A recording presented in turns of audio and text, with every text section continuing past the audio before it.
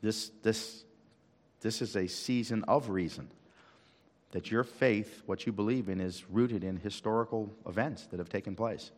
And that's what we're going to look at tonight for Christmas Eve. Okay? Very, very important. So we'll reflect and we'll look deeply. It reminds me, Christmas Eve is when many come to church. It reminds me of the story. There was a small town where they had burglaries that took place almost constantly on Christmas Eve. That was the one time of the year where burglaries picked up because they knew all of the Christians were at church, Christmas Eve services.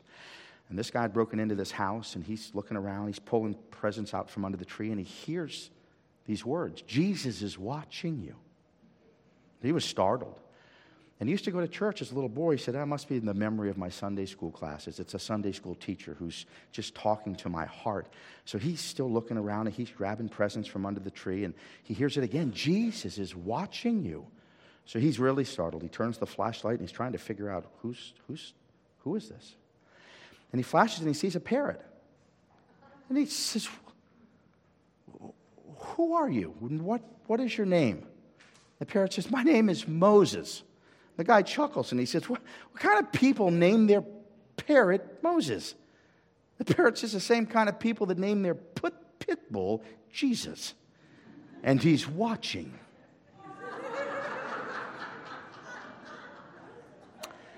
I don't know. Jesus is watching. Yes? Amen? 1 John 1:1-4. That's our passage. It's not a typical Christmas passage.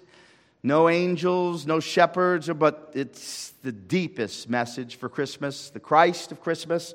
Let's take a look. 1 John 1:1-4. Hear now the word of God. "That which was from the beginning, which we have heard, which we have seen with our eyes, which we have looked at, and our hands have touched, this we proclaim concerning the word of life. The life appeared, we have seen it, and we testify to it. And we proclaim to you the eternal life, which was with the Father and has appeared to us. We proclaim to you what we have seen and heard, so that you also may have fellowship with us. And our fellowship is with the Father and with His Son, Jesus Christ. We write this to make our joy complete. And may God add His rich blessing to His inspired, inerrant, infallible word." Let's pray. Father, it's no accident we're here tonight. Everyone by divine appointment. Speak now into each heart. Meet each heart in its place of deepest need. Speak your words of life. Father, whether here in this sanctuary or by way of the internet as we live stream, we know that there are some who have never been in relationship with you, even some who have come to church regularly. Make this a word of salvation. Raise them from death to life. Give the gift of repentance and faith. And we know there are many in the midst of storm winds that are blowing. Make it a word of comfort and peace. And Lord, for the tired, weary, and heavy laden, a word of rest, all things to all people, that some might be saved. Come, now fount of every blessing. Unclutter our minds and unburden our hearts that we might see Jesus and Him only. And it's in Jesus' name we pray. Amen. The Christ of Christmas. 3 headings, very simple. We'll just talk through it, and then we'll close. Number 1, God with us. This is important. Number 2, God for us. And finally, number 3, God in us. Before we look at these 3 headings, I just want you to see something in this passage. This is really important. This is one of the most powerful passages of the Christmas story. This is coming from John, right? John, one of the disciples of the Lord Jesus Christ. It's 50, 60 years now since Jesus has been crucified, resurrected, gone back into glory. It's 90 A.D., maybe 95, somewhere in there. It's not an exact science. But John's on the Isle of Patmos. Remember, John wrote 5 of the New Testament books. He wrote the Gospel of John. He wrote 1, 2, 3 John, those letters, and then Revelation. This is powerful, and I want to show it to you. And then we'll hit those 3 points, okay? And then we will leave. 1 John 1, 1-3. It echoes John 1, the Gospel of John, and it echoes the beginning of the Bible. When you open the Gospel of John, you read, "In the beginning was the Word was with God, and the Word was God." All of these are echoes, but it goes further than that. This letter from John echoes John 1, and John 1 echoes Genesis 1. In the beginning, God created the heavens and the earth. So we're going all the way back, not just to the beginning, but before the beginning.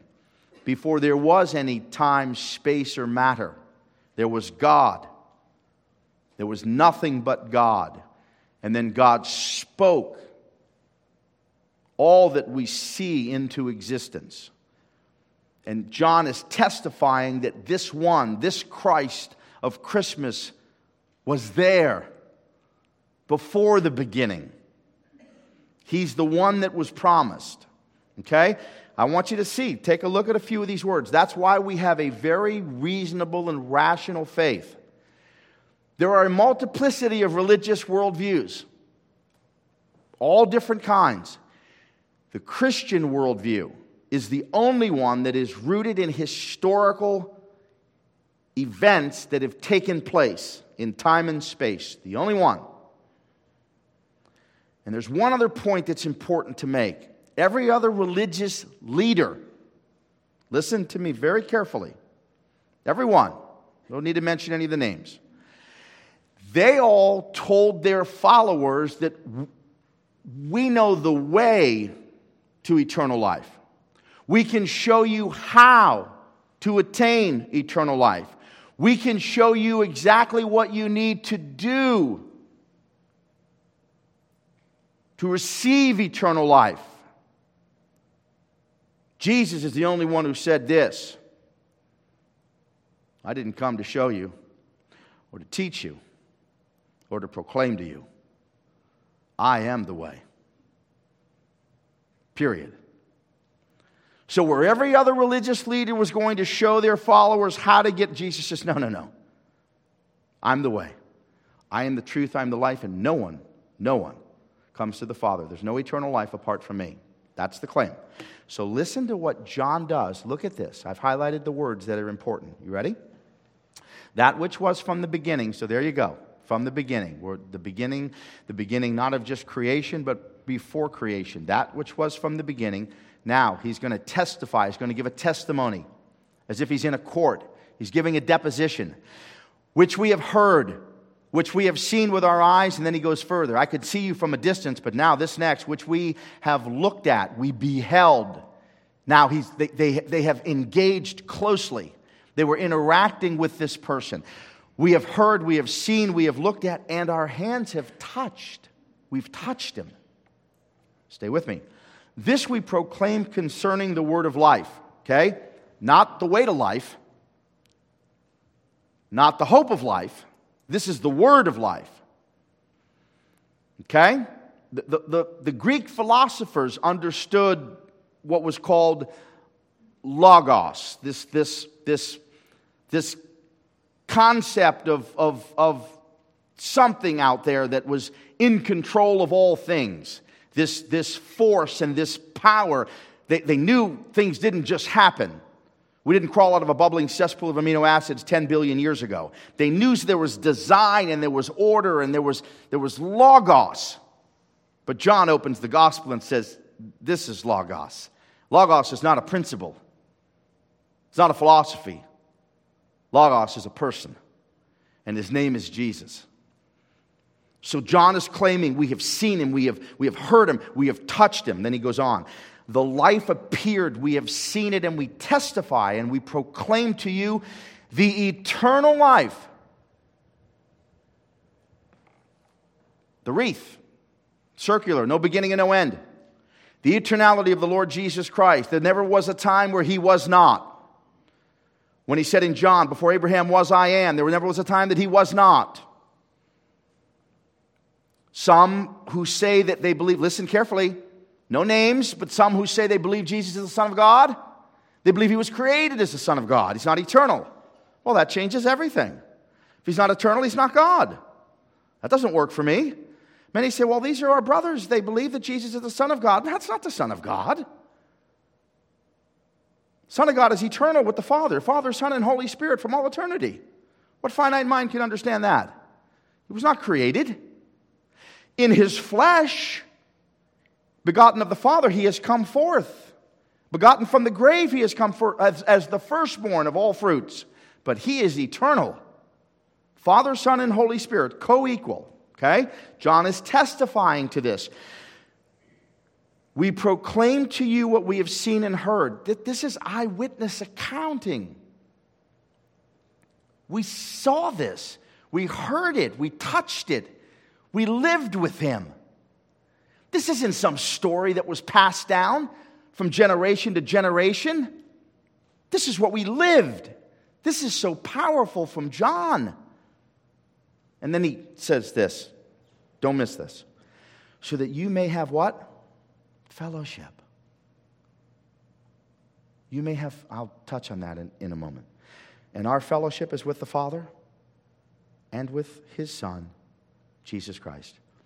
Just want to show you one piece of commentary on this so that you can see how powerful this really is. Ready? Robert Yarbrough, professor of New Testament at Covenant Seminary in St. Louis. These are his words. Listen to this. John is not making a conversation. He's swearing a deposition. The variety of verbs correspond to the variety of witness attestations in ancient jurisprudence. He's testifying to the truth. As if he's standing in a court of law with his hand on the Scripture. This is what we saw. This is what we heard. This is what we touched. This is what we testify to. Not a story that's been passed on. This is eyewitness testimony. Okay? All right, now, the 3 points, and we're going to see. Remember the fellowship part. You're going to see how important this is. You ready?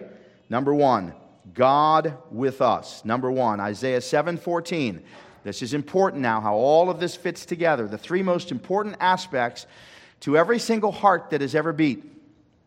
Because remember this, there's no difference between you and any other person in the world from the perspective that we are all image bearers of God. Yes? What does that mean? Every single person has dignity and worth and value. Everyone. Every single person who has ever been born is an image bearer of God. So that gives everybody equal value and equal worth. It also tells us something as we go out and share Jesus with the world. That means that we're all wired the same way at the deepest level. Yes? We all desire the same things, even if we don't acknowledge it, even if we say that we don't, because we know that we're made in the image of God. So watch, the most important part, God with us. We're made for relationship. Here we go. Therefore, the Lord himself will give you a sign. The virgin will conceive and give birth to a son, and will call him Emmanuel. The fulfillment is in Matthew chapter 1, 22 and 23. And when you get to the end of that, the virgin will give birth and call him Emmanuel. Then it defines Emmanuel, which is God with us. Okay? Understand? Why is that important? Why is God with us important to you, to anyone? You remember, that's why you have to put all of Scripture together. You got to go back to the beginning. When you go back to the beginning in the creation account, what do we read in the creation account? God created all these things and everything was good, good, good, good, good. Yes? Nod your heads. But then God said something was bad. What was bad? Man to be alone. What does that tell you? Every single person that you have ever met or ever will meet is wired for relationship. It's not good for man to be alone. It didn't necessarily mean marriage, because in heaven there'll be no marriage. You'll be married to Jesus. Adam and Eve were married. That first man and first woman, I understand that. But the deeper message was that you were made for relationship.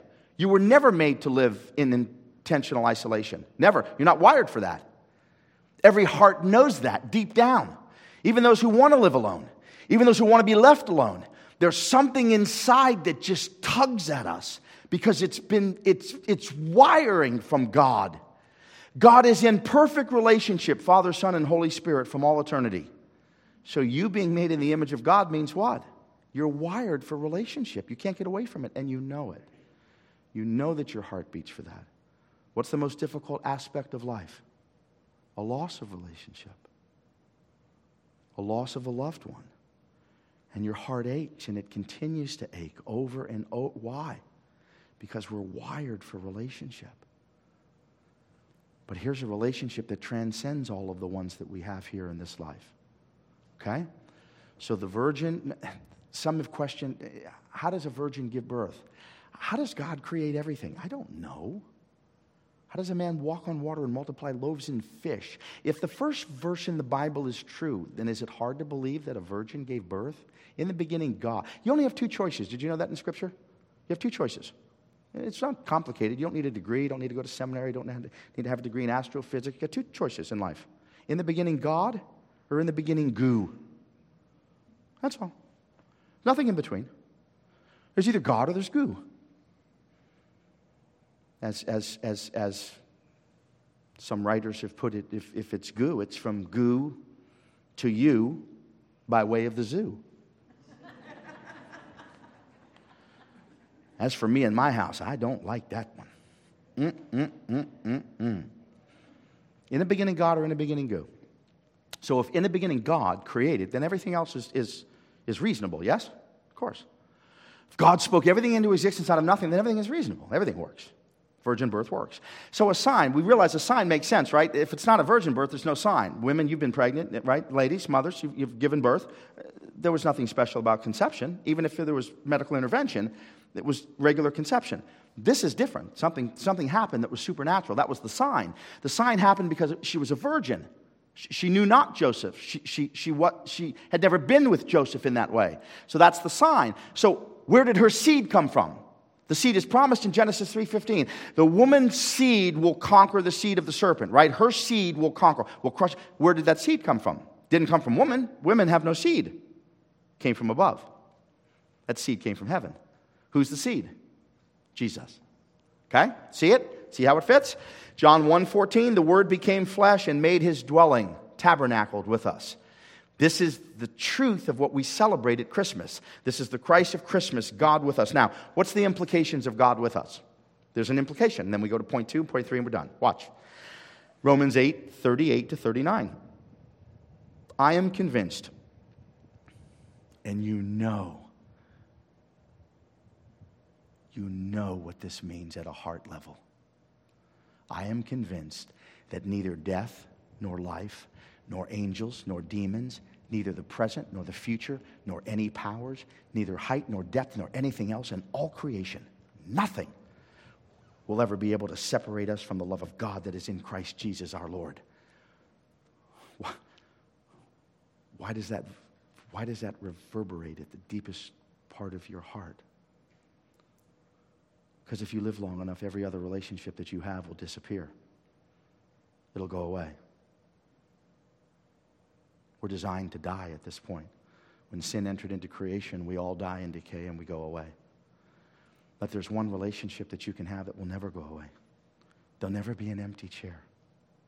Never. At your table. When you're in relationship with Christ.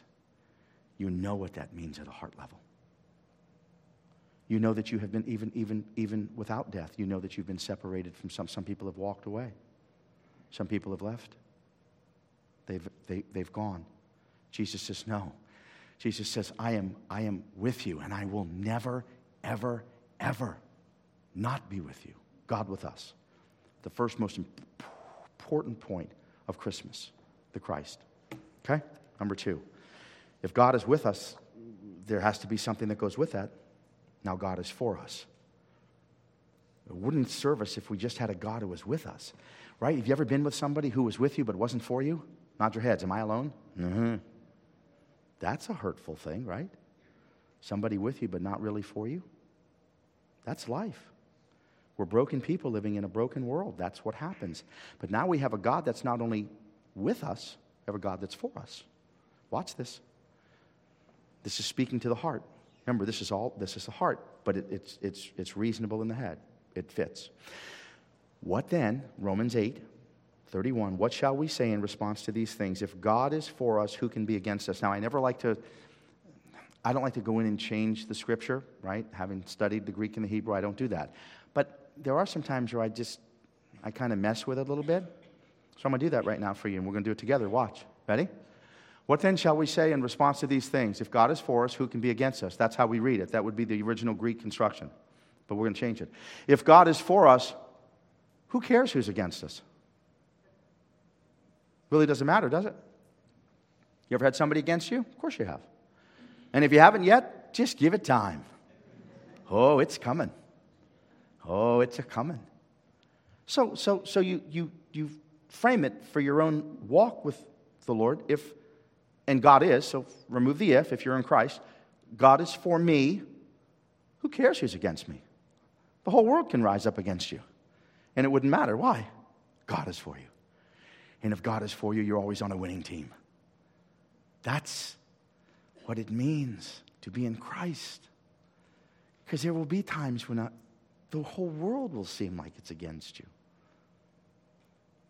Stuff at your office or in a relationship, at home, the economy, you name it. I hear people tell me all the time, Pastor, everything is against me. Well, I can tell you one thing that's not. It's Jesus. He is for you. So, look at Psalm 118. This is David. The Lord is with me. Again, we're going to flip this. I will not be afraid. What can man do to me? Do you know who that was coming from? That was a man that was being chased down by Saul. King Saul was trying to kill him. Saul was a jealous man.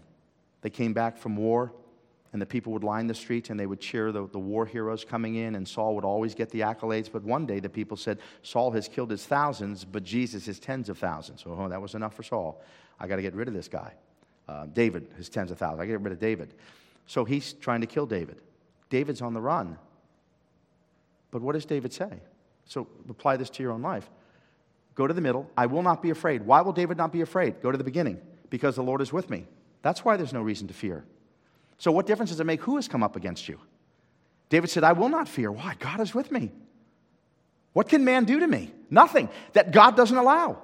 There's nothing. You look at the outstretched arms and the nail-scarred hands of Jesus Christ, and what do you know? Nothing happens to you that doesn't first pass through his nail-scarred hands. Nothing. And everything that happens to you, the Lord Jesus has sent to you for two reasons. Your good and his glory. Yes? David knew that. So he had no fear. That's why he didn't need to kill Saul, and he could have. On a number of occasions, he trusted in God. He knew that God was with him, and he knew that God was for him. What's the implication? Don't miss this. Isaiah 54:17. No weapon forged against you will prevail. Now, what does that mean? Think of anything that's ever come up against you. But we can leave it in kind of categories. No sword, no spear, no sin, not even Satan himself. Nothing can come up against you and prevail. Why? God has promised. Because God is for you. So back to the passage. If God is for you, who cares who's against you? But can we talk?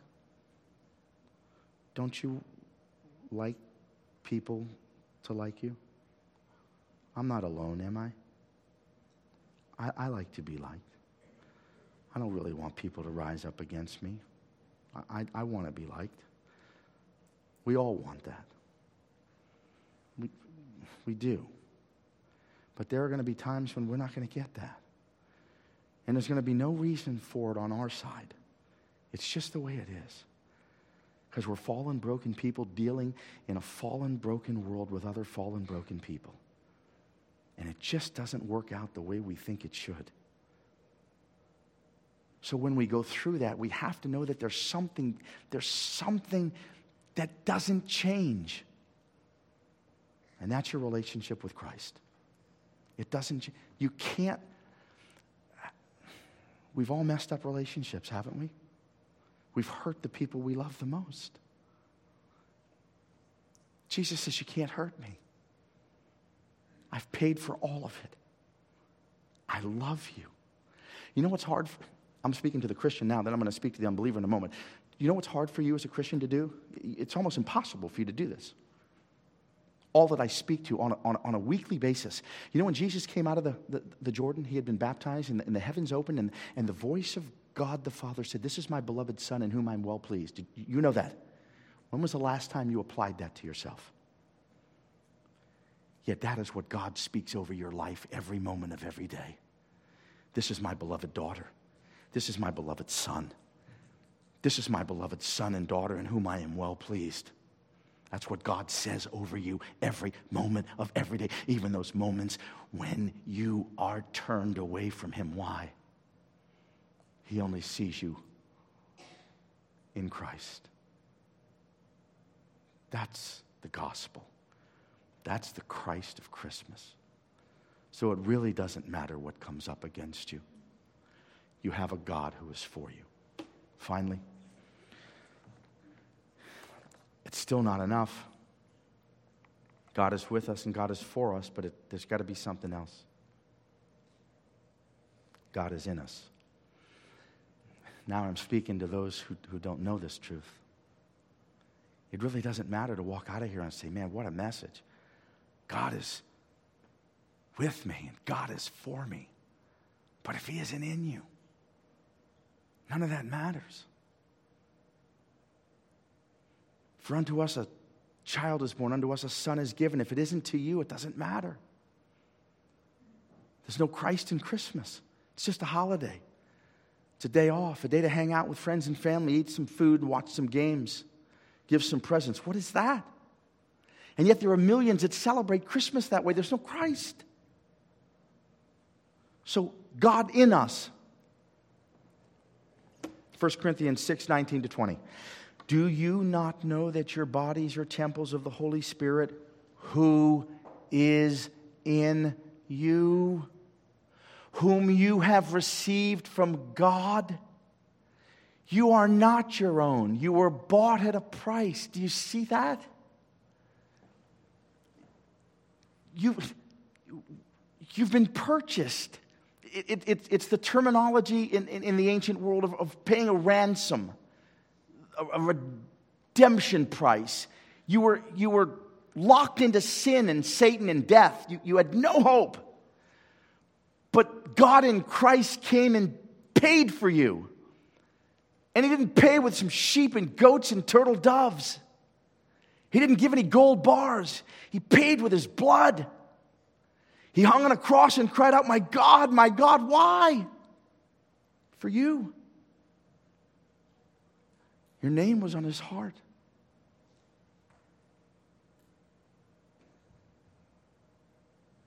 He had your picture of you in His mind.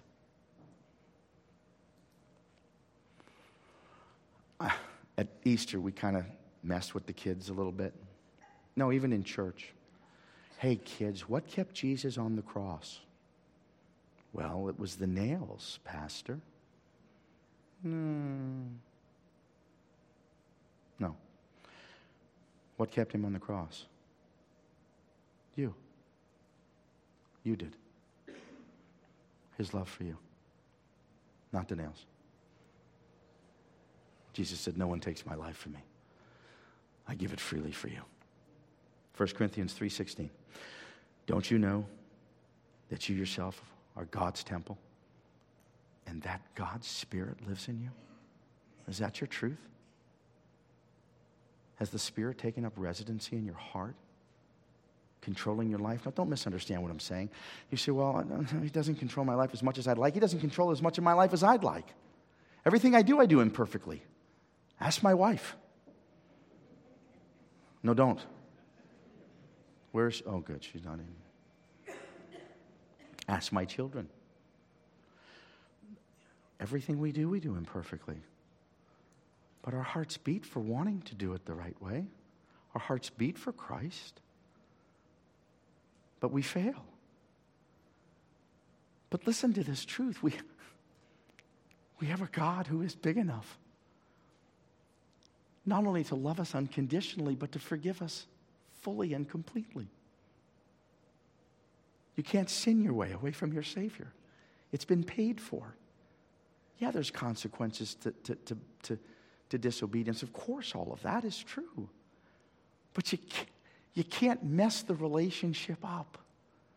That's the power of the gospel that transforms us. The Spirit lives in you.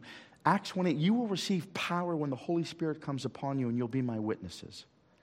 That's the gospel lived out. Witnessing for Christ. So what's the final implication? And then we'll close. Hebrews 13:5. this is all about one thing. I'm constantly speaking to unbelievers, right? Talking about Jesus. Constantly speaking to those who say, Christianity, all this stuff you guys believe, it's nothing more than a bunch of rules and regulations. Thou shalt not and thou shalt. That's all it is. Let me tell you something. There's thou shalt nots and thou shalts. They're there. But that is not Christianity.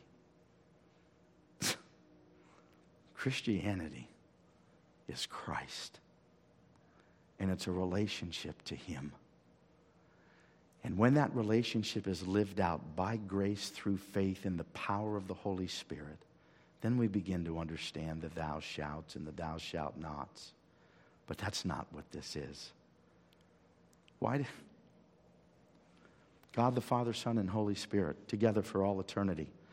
So that means there was love, yes? Right, because you need a relationship to have love. So how was the world created? People talk about this unipersonal force. Listen to me carefully. People talk in all these religious worldviews, this unipersonal force. There's this force, this mystical force out there. If that's true, how was the universe created? Out of love or out of power? Power. There was no love. There needs to be an object of love. There was no object if it's a unipersonal force. So if the world was created out of power, then what the unbeliever says makes sense. The strong will survive, right? The strong overcome the weak. It's the power. That's the unbelieving. That's the atheistic worldview. That's what makes sense if it was created out of power. But Christianity says no. No. We have a triune God, Father, Son, and Holy Spirit, which means the universe was created out of what? Love. That changes everything. So God creates out of love because He's already in a relationship of love, but not because He needs love, but because He desires it from whom? You. That changes everything about the Christian worldview. Love is what drove God to send His Son to a cross for you. Love. And He wants that relationship with you personally. God said, don't miss this. The writer of Hebrews gives us the most powerful implication to God in us. Never will I leave you, never will I forsake you. You ever been left? Don't nod your heads. Don't. Right? You ever been forsaken? Ever been denied? Ever been abandoned? We all have. If you live long enough, right, you go through all of that stuff. This is the only relationship in the universe, the only one, where that never happens. And no matter how bad you are on your side, you can't drive Him away.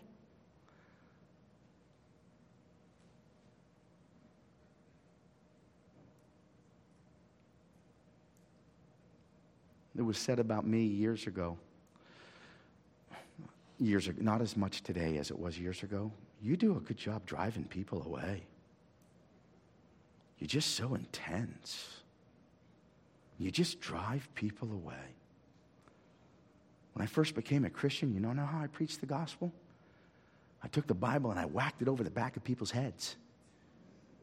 No, that's not figurative. You got to get this. I wish I could go back 20 years and tell all those people how sorry I am. I didn't understand. I just drove them away. This is a relationship you can't drive away. And when you understand that, it begins to change who you are. And you stop driving people away. You understand what true love really is. You know, even the unbelieving world, when they go get married, they use the chapter in 1 Corinthians, right? The love is patient, love is kind. What is that? It doesn't mean a thing without God. Without understanding who Jesus is, it doesn't mean a thing. True love is what held Him on a cross for you. So the implication is clear. Is it your truth tonight that God is with you, God is for you, and God is in you? I want you to see a passage in John And then we're going to go to a special final point. This is from John. Everybody was walking away from Jesus except the disciples. And you say to yourself, well, how many people were following him? We don't really know. But when you read about the feeding of the 5,000, there's 10, 15,000 people around who certainly had full bellies. But now they're walking away because his teaching becomes hard. He's speaking deep truths now, and they're walking away. So listen to these words from Jesus to his disciples. He's speaking these to you right now tonight. Listen. You do not want to leave too, do you? Jesus asked the 12. Simon Peter, speaking for the whole group, answered, Lord, to whom shall we go? You have the words of eternal life. We believe and know that you are the Holy One of God. What did Peter say? It really doesn't matter if the whole world walks away. Where are we going to go? You're it. You are eternal life. We don't care that they've all left. We're not going to go away. And in fact, after the resurrection, years down the road, all of them, based on church history, only one in Scripture do we know for sure, but church history tells us they all died a martyr's death except John on the Isle of Patmos. Why? Because they understood that love relationship was real. No, we won't walk away. It doesn't matter what it costs. We will never walk away from you. So now, ready? This will be worth the price of admission. C.S. Lewis, Chronicles of Narnia, 7 great chronicles, the mythical place of Narnia, the fictitious story that he wrote, The Lion and the Witch in the Wardrobe. There was a white witch. She was the self-proclaimed queen of Narnia. You know what her spell was? Listen to me. You know what her spell was? It's the spell that is cast over every single human heart without Christ. It is always winter, but never Christmas.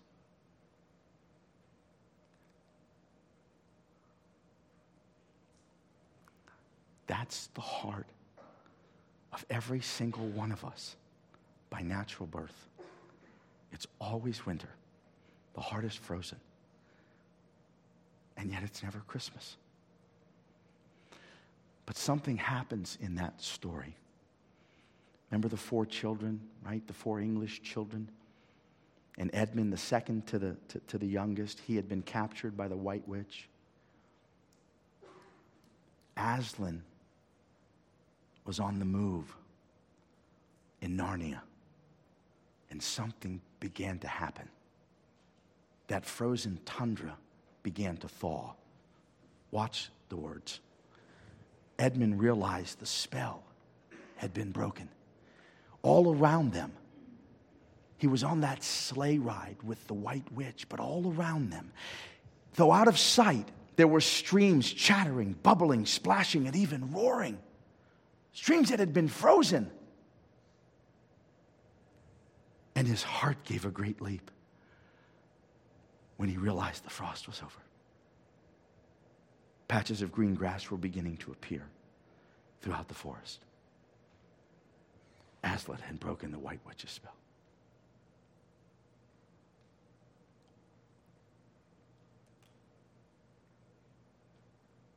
In the final chronicle, the last battle,